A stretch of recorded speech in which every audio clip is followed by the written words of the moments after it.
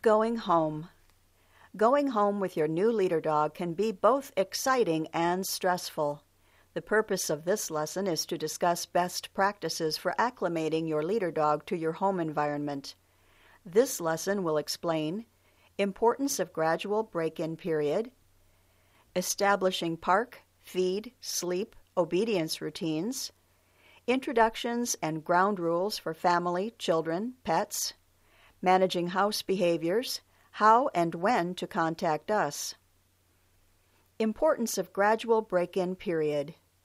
It is critical that you begin working your new leader dog on routes that are very familiar to you.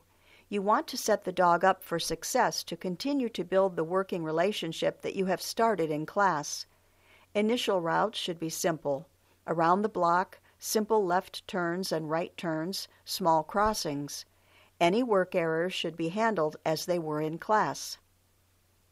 When you first return home and acclimate the dog to new routes, you should increase the rate of food reinforcement for curbs. You can return to random reinforcement as you and your dog achieve success on familiar routes. When you can do one route with confidence, add another and build distance and complexity gradually.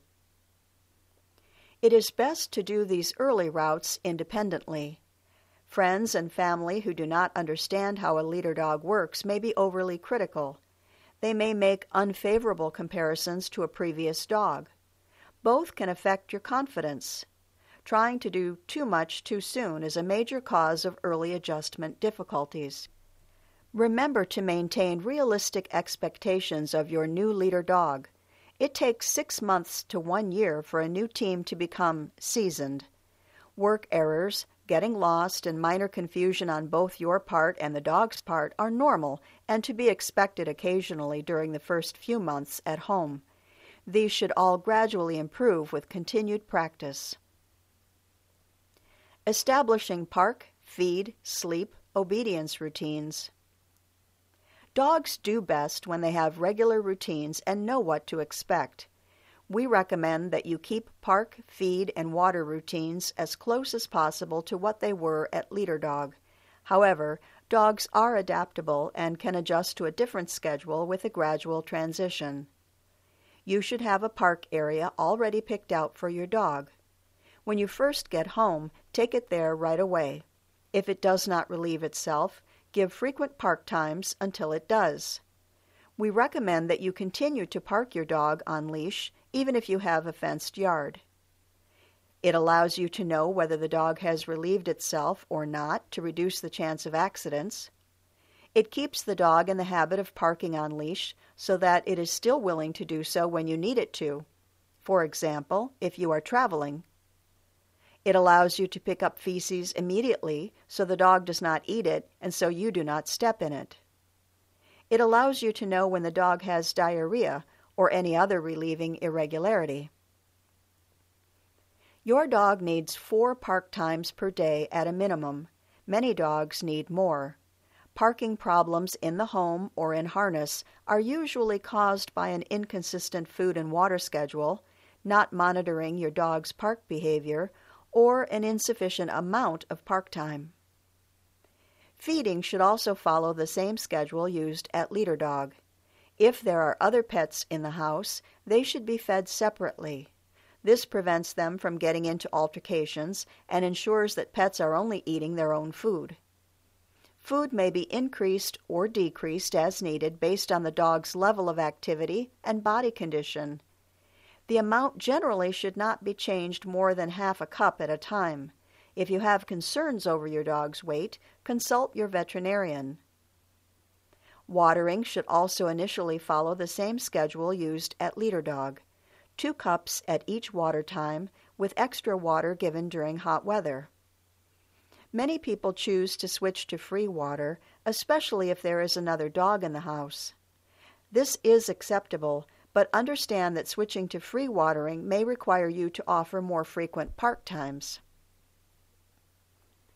Introductions and ground rules for family, children, pets.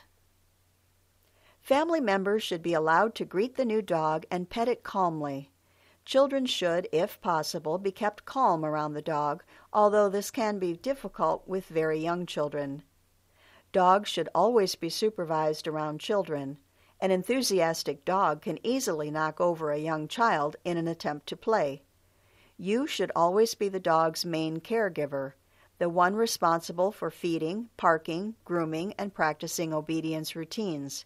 However, it is a good idea to have one other person in the house who knows how to do these things in case you should become ill and need assistance. Family members should not engage in regular intense play sessions with your dog, as this can cause the dog to become overly attached to them. Everyone in the house should understand the ground rules and the reasons behind them. The dog is not allowed on the furniture, the dog cannot have human food, the dog is not allowed to engage in rough and tumble play. Family members in the house who are unwilling to follow the rules or who try to tell you how you should be handling the dog are another major cause of early adjustment difficulties. If you have another dog in the house, it is best that the two dogs meet on neutral ground, preferably outside the house on the sidewalk or in the driveway. The other dog should be on a leash and handled by a family member or friend. It is normal for the two dogs to sniff each other. Behavior that should be addressed if displayed by either dog during the first meeting includes growling, snapping, mounting, and overzealous sniffing if it causes the other dog to become fearful. The two dogs should enter the house together on leash once they have sniffed each other and appear to be calm. Another dog in the house is generally good company for a leader dog, and problems are relatively rare. Cats in the house can stimulate a dog's prey drive, especially if they try to run from the dog. If the dog attempts to chase the cat, you should give your dog an appropriate correction. The cat will feel more comfortable if it has a safe place to hide where the dog cannot reach it. Formal introductions to cats can be difficult unless your cat is very docile and dog-friendly, but cats can usually take care of themselves. They will hide until they are comfortable, and they will not usually hesitate to swipe the dog if they feel the dog is being inappropriate. Serious problems between cats and leader dogs are rare, although dogs will often try to eat the cat's food or get into the litter box if those items are not secured out of the dog's reach. Managing house behaviors. A dog should not be given immediate freedom in the house. It should gradually be given freedom, one room at a time, and always with supervision, just as it was in your room at Leader Dog. You should plan a location for at least one tie-down in your house so that you have a place to confine the dog safely during the adjustment period. Many people also choose to use a crate, which is a good option if you have the room. Make sure your house is dog-proofed. Cover or restrict access to trash cans. Ensure that food is not left on counters or tables within reach of the dog.